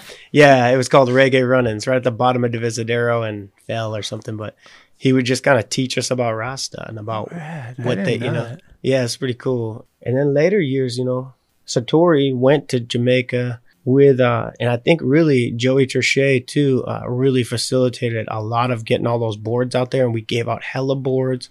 We built a ramp in Jamaica. We met all the folks. I remember that. And I wasn't quite there with music yet, but I was starting to like reggae, and I could play it a little on guitar, but I didn't know how to sing or do any of that. And I remember seeing everybody there would always be singing, and they'd always be jamming and freestyling. And it really got me like in tune with, I want to make reggae music like that. Yeah, we made all those boards. Everybody went. Like, there's so many people on that trip. Cardiel, Matt Rodriguez slept out on the beach and sunburnt his leg so bad he couldn't skate the rest of the trip. Like we went everywhere, and it was a sick trip. And Nigel was there. No way. Little Nigel Houston was there with his dad and Abby, and they stayed in Jamaica with us. And Chris Ortiz was there. Because Nigel's from up here, right? Somewhere out of the Sac, like Roseville or something. Yeah, Woodland. So Nigel went there with his dad, and me and Cardiel skated this fucking ledge at Dunn's River Falls, and we were just charging because we were about to get kicked out. And his dad was sitting there watching us, and he was like, "Hey, Nigel, check this out." But before, I remember getting mad at Nigel and Abby for jumping the fence and be like, "You're going to get us kicked out. Get down." You know, he's like, "Chill, man. Like, those are my kids." So anyway, we barged into Dunn's River Falls, and there's this hubba, and me and Cardiel were like, we both want to fucking shred this thing. I wanted to nose grind it, but I think, okay, so like I 50'd it. Cardiel charged and 5-0'd it, and it was on the cover of like 411 video, whatever it was. It was on the cover. Cardiel 5-0'd it, and then I was trying to nose grind it, and they came out and they're like, "No, man, you can't skate here," or whatever. And I was like, "Come on, one more." And he's like, "No, man." He's standing there all hubbed, strong ass Jamaican looking guy. I was like, I'm not fucking with that dude. Yeah. And then some weird Rasta guy was like, oh, he's just some old Jamaican. He was like, "Come on, man, I'll show you in his Jamaican. He's like, "Me show you the real place." And we all went. Fuck, I mean, there was at least like, it's Carl Watson, like 12 to 15 of us went up into the woods, and he took us to this waterfall, and we all went swimming up there. It was pretty sick. Yeah. That's amazing. I've never been there. I went to Cayman Island, but never Jamaica. And then how did that happen with, you mentioned earlier, you've been playing music, but that one song really took off. Oh, yeah. Yeah. So Ganja in My Brain is my big reggae song. I made that in that room, actually. I just started making music, and I put out this little album, and it got a good review on a reggae thing. And I just put it out myself. I just kind of mixed it all myself and made it all myself. And it kind of got its little buzz, and it was cool. And then MySpace was around, and I put out a few songs, and they were all right. And I made this one song one night. I think I was listening to Sizzla, and I was like singing, I came home and I was like singing the song over and over in my head, like "Ganja in my meditation, ganja in my brain." And then I was like, I wrote it out, and then I had the beat, and the beat was like, I think I was singing some weird song on it before, and I listened to it. I was like, this song sucks. And so I got home, and I was kind of blazed, and I just sang it out real quick. Boom, I put it together, and I mixed it. And I was like, I don't need to fuck with this at all. This is perfect, right? So I put it on MySpace, and within like a couple days, I remember saying to myself, I think this is going to be a hit. And it sounds stupid, but I was like, this song's pretty catchy. Because I played it at the dance hall, because we used to do reggae nights, and we'd be DJing, and so people would walk in, and we'd have a big old crowd of people, and we played that song, and everyone got down to it. So I was like, wow, people are feeling the song. So then I put it on MySpace. Within like a week, it was getting 1,000 plays a day. And so I was like, shit, man. And then this French magazine. The guy's like, I'm a skater and I work for a French reggae magazine, and it's called Raga. And he's like, I want to put you on a mix CD. So he put me on a mix CD with that song, with like all these famous reggae dudes. Huh. And so that came out, and then all of a sudden in France, because I had already put that song on this thing called TuneCore. I distribute my own music. And so instantly, within like a few months, all of a sudden my music checks were like $100 a month. And I'm like, I'm getting $100 a month from my music, and it's just all ganja in my brain. And then all of a sudden it got on YouTube, and it's just over time it just became like millions and millions of plays. Whoa. And I think the most I made in a month was $800 one time. Damn. When it really first hit after that CD was out. And then it was mainly France. You'd look at because it went out in France, and you'd look at all the reggae, you can see where your sales are coming from is mainly France. So a majority of I think I make like $400 a month off that song. Damn. That's pretty sick. It's cool. Yeah. And it's just all over YouTube. It's just everywhere. Do you think being a pro skater helped open some of those doors? Yeah, for sure. Because that guy was a skater. He knew me from skating. Yeah, and he's like, Matt Bales, you're Ross Matthews. Sick. I don't remember who the guy was. Fuck, I wish I could find him or email him and see what he's doing now. But he just was like working for Raga Reggae magazine, and that's how he got me in. He got me a review in there on my album as well. And did you start with Matt Rodriguez? Yeah, so like I had a guitar, and when I came out here, Matt was in a little band he was starting with this dude Kenny, and Kenny was in this band called Steady Ups, and they were in Steady Ups together. And I remember I'd go to their shows, and Steady Ups is a rock steady reggae band. I'd go and I'd watch them, and I'd be like, this band is so put together. Like they were like the next, like Filibuster was a band that was from here in Sac. Yeah. And basically the lead singer, Kenny, went to Steady Ups, and it became like real rock steady, like reggae, like put together, super clean, good reggae that is classic, right?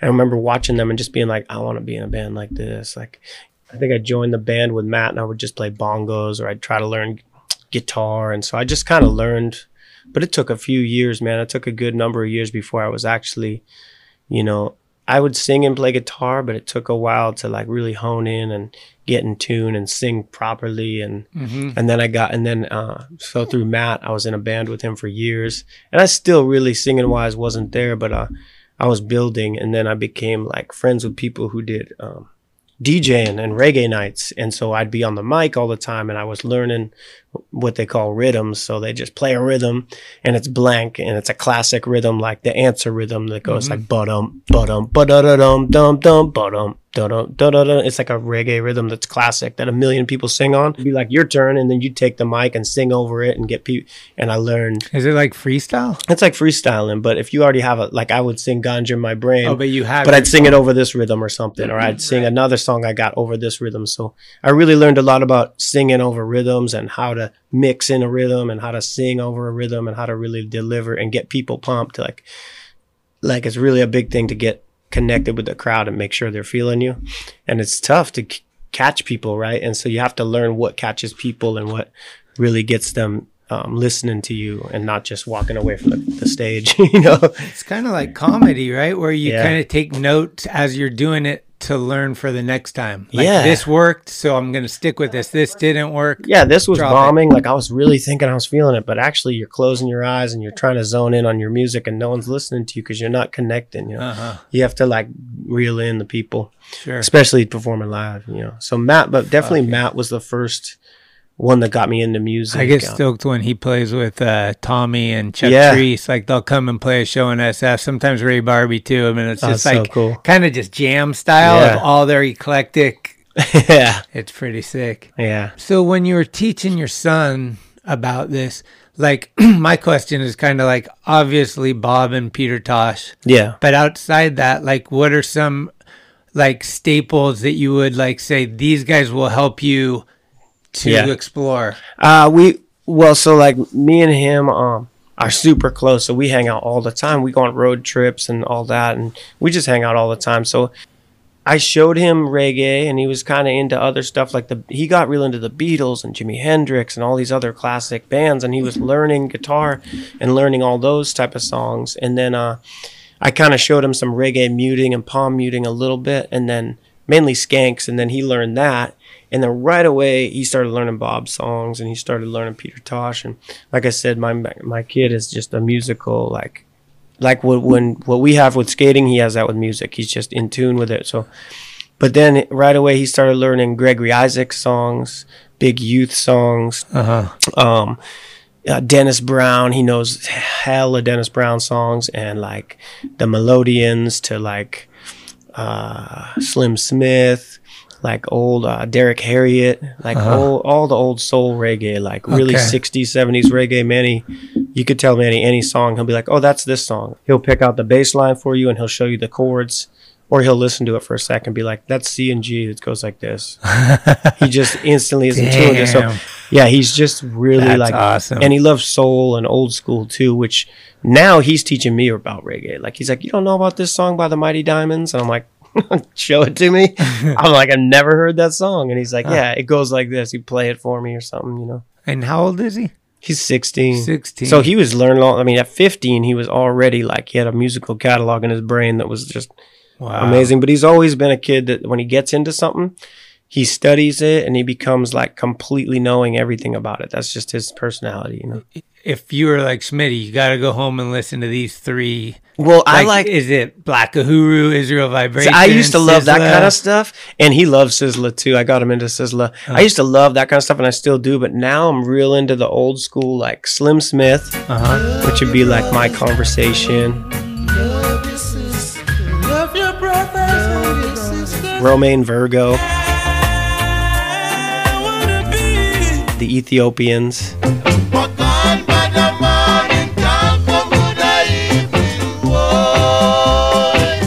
It's just old, like kind of rock steady is what I really love now. Okay, I'm gonna check some because I know Bob and Peter Tosh. Yeah, like that's what I worked at Ghostgate for like a bunch of years, and the dude I worked with was full Rasta dude. Oh yeah, so he would get me into Israel Vibration. We went to like shows at the Fillmore and up there.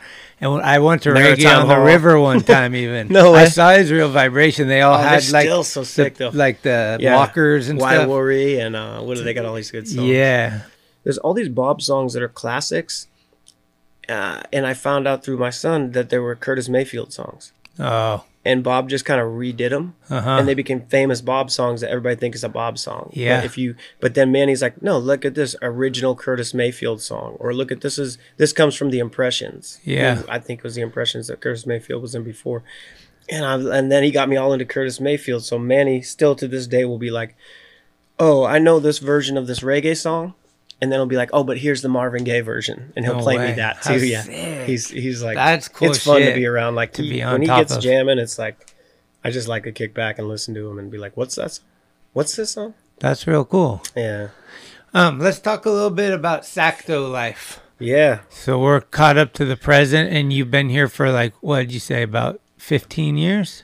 I've been here for 20, I think. 20? 18 or 19. Okay. But I've been in this house for 16.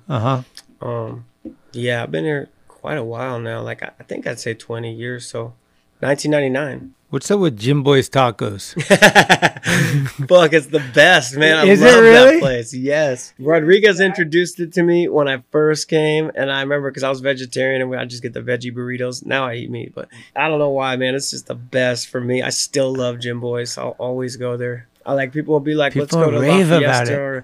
Because it's like Taco Bell, but upgraded. Way better. Like everything's fresher. Everything's just, it's just the bomb, man. It's like fast food, but just great. If they're listening, they should sponsor me. Okay. Jimbo. But their Instagram fucks me up because they make these awesome, like I follow them on Instagram and they make these awesome like taquito burritos mixed with this and this. And they're like only at participating Jim Boys. And then you go there and they're like, no, we don't make those. And I'm like, come on, man. You show me all this Jim Boys. Like, yeah. Shout out to Jim Boys. Shout out. You are giving out skateboard sponsors. Matt Pales right here in your hometown. Hook it up, man. 916. Yeah, I need a Jim Boys shirt. And you've been skating a lot, huh? Yeah, like the last, I think 5 years. Like I worked at the B Street. I ran the skate park here at B Street for years. And then I got moved into youth development. So now I'm teaching a class about getting jobs to kids, which isn't my forte, but it's cool, whatever.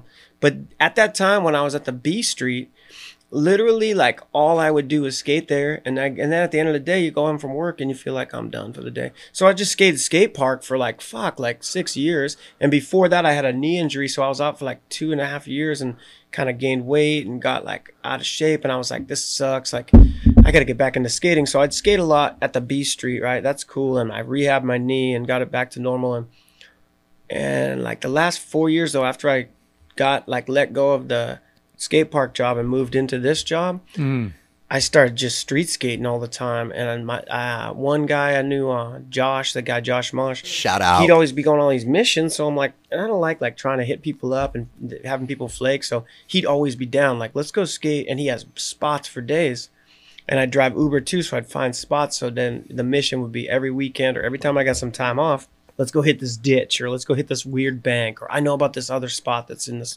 So we just are on the mission for new spots, Okay. Skate at all these weird different spots. So now that's still my thing, is every day I get a chance, I'll go, if I have a day off and I have some time, I'm going to skate at least 2 or 3 spots. I'll get a list going of like where we're going to go. Right. And some days it's going to be mellow. Some days I'll try to do something gnarly, but I just love to, when I get free time, I want to go skate because I just love it, man. I don't want to lose that, you know what I mean? And for a little bit, I felt like I was like, not losing it, but I was like, not doing it as much. I remember after my knee injury, I remember thinking like, man, I haven't like actually sweated or skated in like so long because I was hurt, and it was like bumming me out, like, But we got mad ditches here. I know. There's so many ditches, and you just got to know where to go to them and how to fix them up or make them good, Yeah.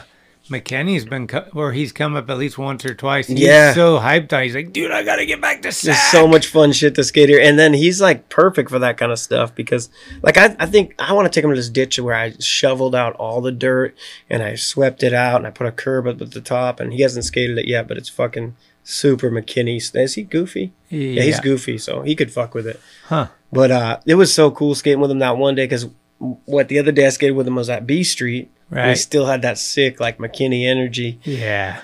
And then when we skated with Eric J the other day, I was just so hyped because I was like, it was like Friday, my girl was working, so I had some time to skate. I'm like, let's go, we're meeting up. And he was just killing it like he does, like, Yeah. that she did like a kickflip barrel on the sketchy ass bank, and then you got to bomb the hill, and he was eating shit, but he was like, no way, man, I got to do it for you, man. And Shout out. And then he did the classic pull it out of your ass type of McKinney shit. And I was like, he's still like that dude, And now for a new segment called First Impressions with Tim McKenney. My first impression of Matt Pales was him, Dan, O'Brien, their chicas, Magnahead, and Salba up at their old city house.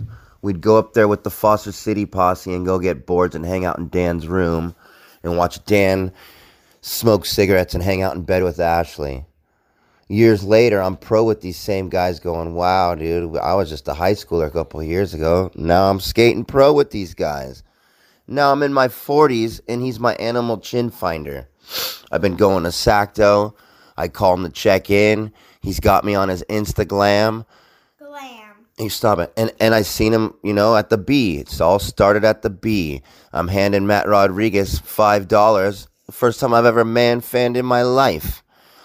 Anyways, stop it. Now all the time I'm trying to get a hold of him to go skating, and he's just got a little young girl that he's in love with. I can't even get him to come out. And I think he's on steroids. I think he's all roided out nowadays, is what I'm hearing. He's just roided out of his mind. When I first met him, I remember being kind of like, I was on Think, and I was a little bit like, dude, this guy's fucking taking over, because he'd just go to a spot and destroy it, and you'd be like, damn, dude, how do I keep up with this fool? Like, that downhill in SF, and it goes down like this, and it's like the bank to wall, and you have to ollie up the... Yep. He just went there and was killing it. Remember that video part where and me, Dan, and Phil were all skating it, but he was specifically destroying that spot. And I remember just being like, this kid is amazing. Like, how does he just charge so hard? Like, he was a wall ride machine. God, he would just charge, Yeah. Yeah, he's still like, just psychs me out to this day. Like, fucking goes for it. Him and Jesse Paez together. Oh, yeah. Jesse was so sick. So talented. Yeah. Man, he's like one of those dudes. Like, Wade was like the epitome of the dude that could just like not skate for 6 months and then like come out and just rip like he never stopped. Yeah. They could be off of it for a while and then just still kill it. Like they were natural. Yeah, Wade he really was another guy. Fuck, man, he just taught me how to just fucking go for it and just like, you know, stay on your board, kind of like wide leg, just... God, he would do so many rad switch airs here at fucking Sacto, that vert ramp. Yeah. Skating with him on vert and Phil, like I sucked at vert, but they would just be like, dude, just fucking do this. And you know, Wade talks. What was the name of that place? I was The Grind. It was the Grind. Yeah. The one that had the bowl with the pole. Yeah, like the Wade bowl did with the air pole. and hit the pole and transfer. And fucking Phil did that ollie from the quarter pipe to Smith grind across the whole thing. Yeah. Oh, that was gnarly. Dude, so do you see any of the old dudes like Joe Sierra or fucking Greg Carroll lives up here too, or no? Yeah, Greg lives here, and he said next time Phil and Eric J are here, you better. I mean, Tim and Eric J are here. You better call me. And I was like, oh yeah, you're right. So Greg, I saw him one day. We hung out and walked around, and we talked still like here and there. But yeah, he lives here. But Joe Sierra, his 2 kids skate. And they're hella cool, and so I'll skate with them, or I see Joe at the B a lot. Fuck, I see Mike Rafter around sometimes. Okay. What about Mako? We got any Mako sightings? Marco's around, dude. I see him a lot, dude. He's here and there. He lives at this house with his Dark Star flag. He's still there. Yeah. Yeah, he's out and about. Fuck, who else is there? Like old school Sacto. I mean, Ricky Windsor. He used to fix my car all the time. And no way. Now he ignores my calls because I fucking just hit him up to help me with car shit. He's like, oh, Bales is calling me. He's going to ask me about car shit. But he's got a sick little quarter pipe at his house. You know Curtis Franklin? Yeah, Curtis Franklin. We're trying to work on getting Ricky enough. I'll bring him a 12-pack, whatever he needs. I want to come over and talk with him a little bit. He's a elusive one. Yeah. Rodriguez, he's got a little Sunday parking lot shit that he does where they pull out a bunch of stuff. And fucking Sean Martin goes there with his kid. Shut up. Yeah, so Sean Martin goes to that little spot. We were skating with him last week. We need Sean on the sick. show. Just seeing him do backside ollies. Dude, it was Shawnee so Mac. Shout out. Yeah, he's got more grays than you, dude. Yeah, fuck. I do too, though. I just dye my hair. Damn. But he was there, and his kid was there. His kid rips too and skates around, and that's a good little thing, though. They got quarter pipes they pull out. Him and Casey pull it out. His little Esla Boom company, I did some graphics for it. So I'm psyched to see that. How cool. I already forgot this. This was like high on my list. One year we had King of the Road meetup, B Street Skate Park, Midway Point.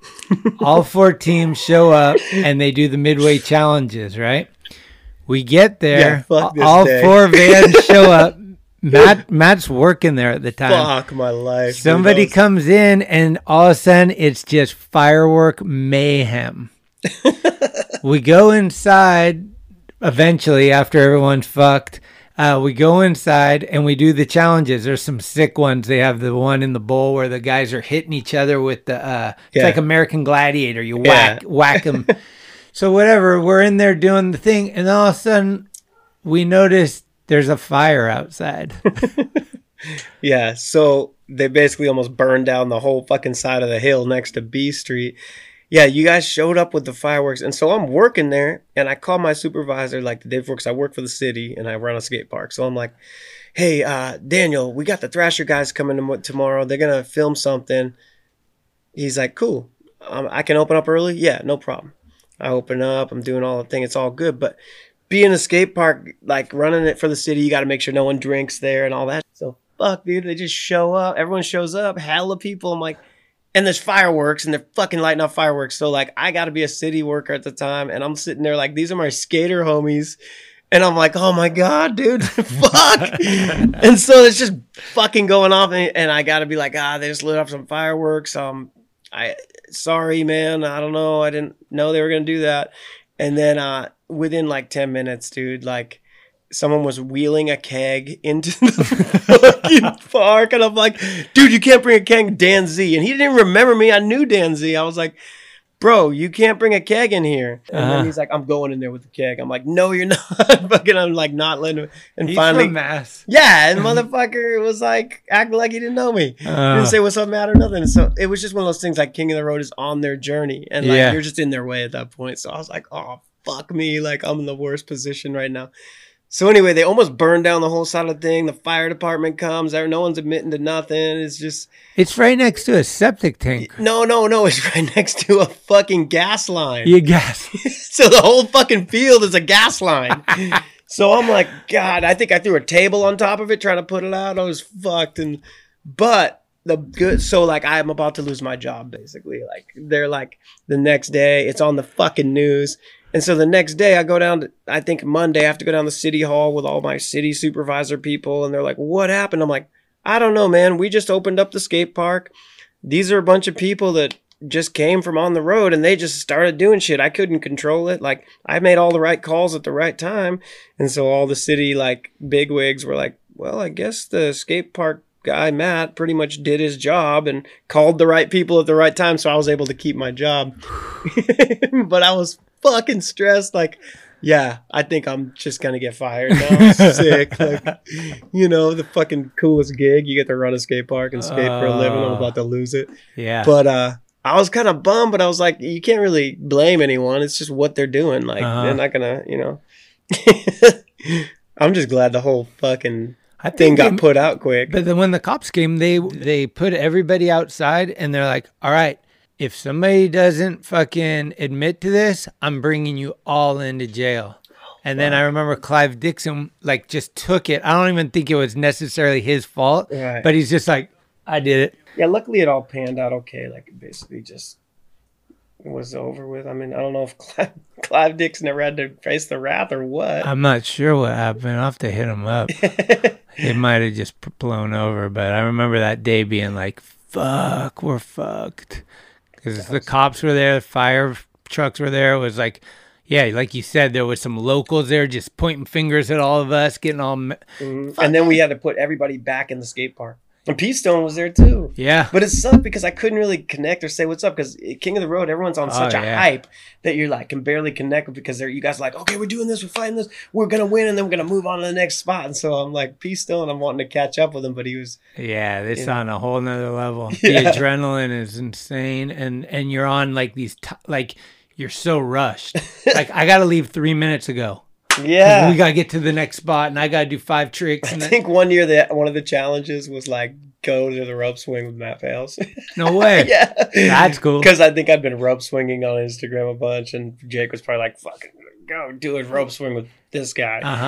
And then the other one was like get someone to do like a naked McTwist in the B, and I think one of my workers like let him in to do it, and I was like, no, you can't do that. No naked people at the B Street. But Jaws did the McTwist and got it in. Oh man.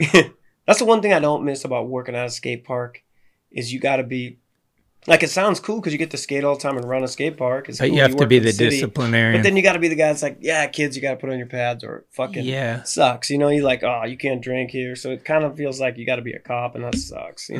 So I like what I do now. I just help kids get jobs and sit in a classroom for a few hours a day and teach them shit like that. And it's basically helping youth in the Sacramento area. Hell yeah, that sounds real cool. It's basically helping them get jobs, and it's not like troubled kids, it's all types of kids. So they call me Mr. Matt and shit. Sick. Mr. Matt. Well, Mr. Matt, is there anything else we should touch on? No, I mean, this has been good. I don't want to keep you all day. No, we're good, but fuck yeah, it's been rad catching up. Good seeing you again. Yeah, you too, man. And we'll just end it with a little ganja my brain or something. Yeah, put that. Hell yeah. Thank you, dude. All right. Thanks, Schmitty. Yeah. Ganja my meditation, ganja my brain. Ganja we take away my stress and strain. Ganja my meditation, ganja my brain. Marijuana take away my stress and strain. Ganja my meditation, ganja my brain. Marijuana take away the stress and pain. Ganja is the medication, ganja is the cure. Police are them a fight the marijuana for sure. Purify me heavens and they make me feel pure. And the way to Cali with me bring it on door. Ganja in the meditation, ganja in my clothes. No offense, I'm smoking marijuana around you. Ganja in me daily, ganja me currency. Ganja is the currency and daily pay. Give me the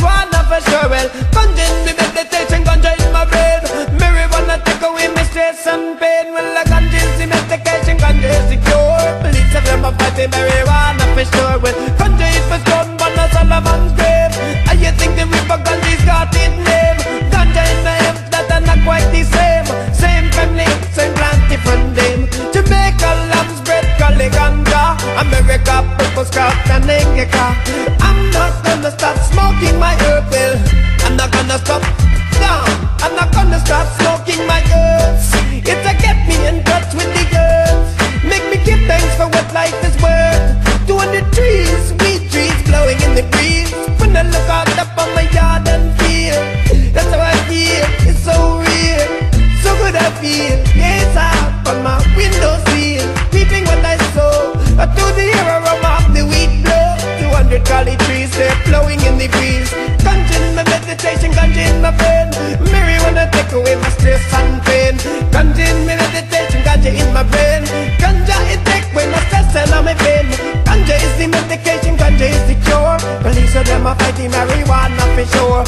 Purify my heavens and I make my thoughts pure. 100 weight of collie with me, take it on tour.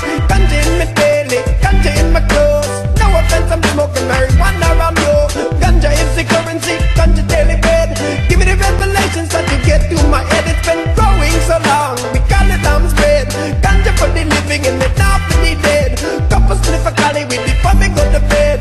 Make me shake out me all not the dread. But ganja is my currency, ganja daily bread. Give me the berry, what not start to get to my head. Ganja is my meditation, ganja in my bed. Marijuana take away my stress and pain. Ganja is the medication, ganja is the cure. Please fight the marijuana for sure. Jamaica lambs bread, Cali ganja. America purple skunk and indica. I'm not gonna stop smoking my herbs. It'll get me in touch with the earth. Make me give thanks for what life is worth. 200 ganja trees there, blowing in the breeze. 200 weed trees, blowing in the breeze. When me look on the yard and I feel as I gaze out from my window sill. It's so real, so good that I feel. Reaping what I sow, through the aroma of the weed in the flow.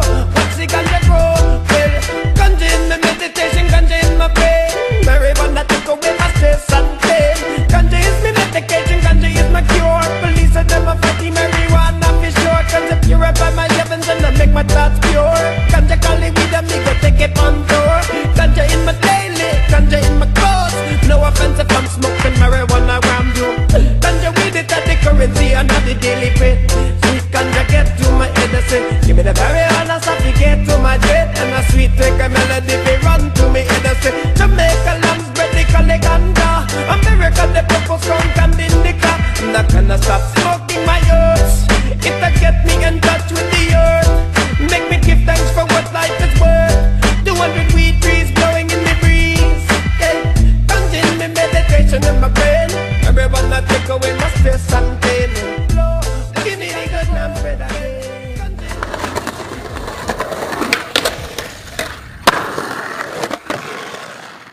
Thank you for listening to another episode of Talkin' Schmidt. You can subscribe to the show on iTunes, Anchor, Spotify, or anywhere you get your podcasts. When you subscribe, you'll get notifications every Tuesday of new episodes the minute they become available. Also, please leave reviews and a 5-star rating. It's the best way to help the show grow up them charts. All the episodes will always remain free to my listeners, but if you'd like to help support the show, you can do so at our website, talkinschmidt.com, where you can pick up some merchandise like stickers, beanies, hats, possibly even a t-shirt. The website has an entire archive of the episodes with extra photos and sometimes even video. If you have personal pics of our Talkin' Schmidt guests, please send them to me at epicallytrife@yahoo.com, and maybe your photo will end up on the site, or better yet, on Talkin' Schmidt's Instagram account. All interviews are conducted, edited, and produced by me, Schmitty. The intro music is Mary's Cross by the band Nature, and a special shout out goes to my executive director, Cheryl Camisa. Shout out. Love it! Until next week, this is Talkin' Schmidt, where the Rolodex is deep, but the conversation is deeper.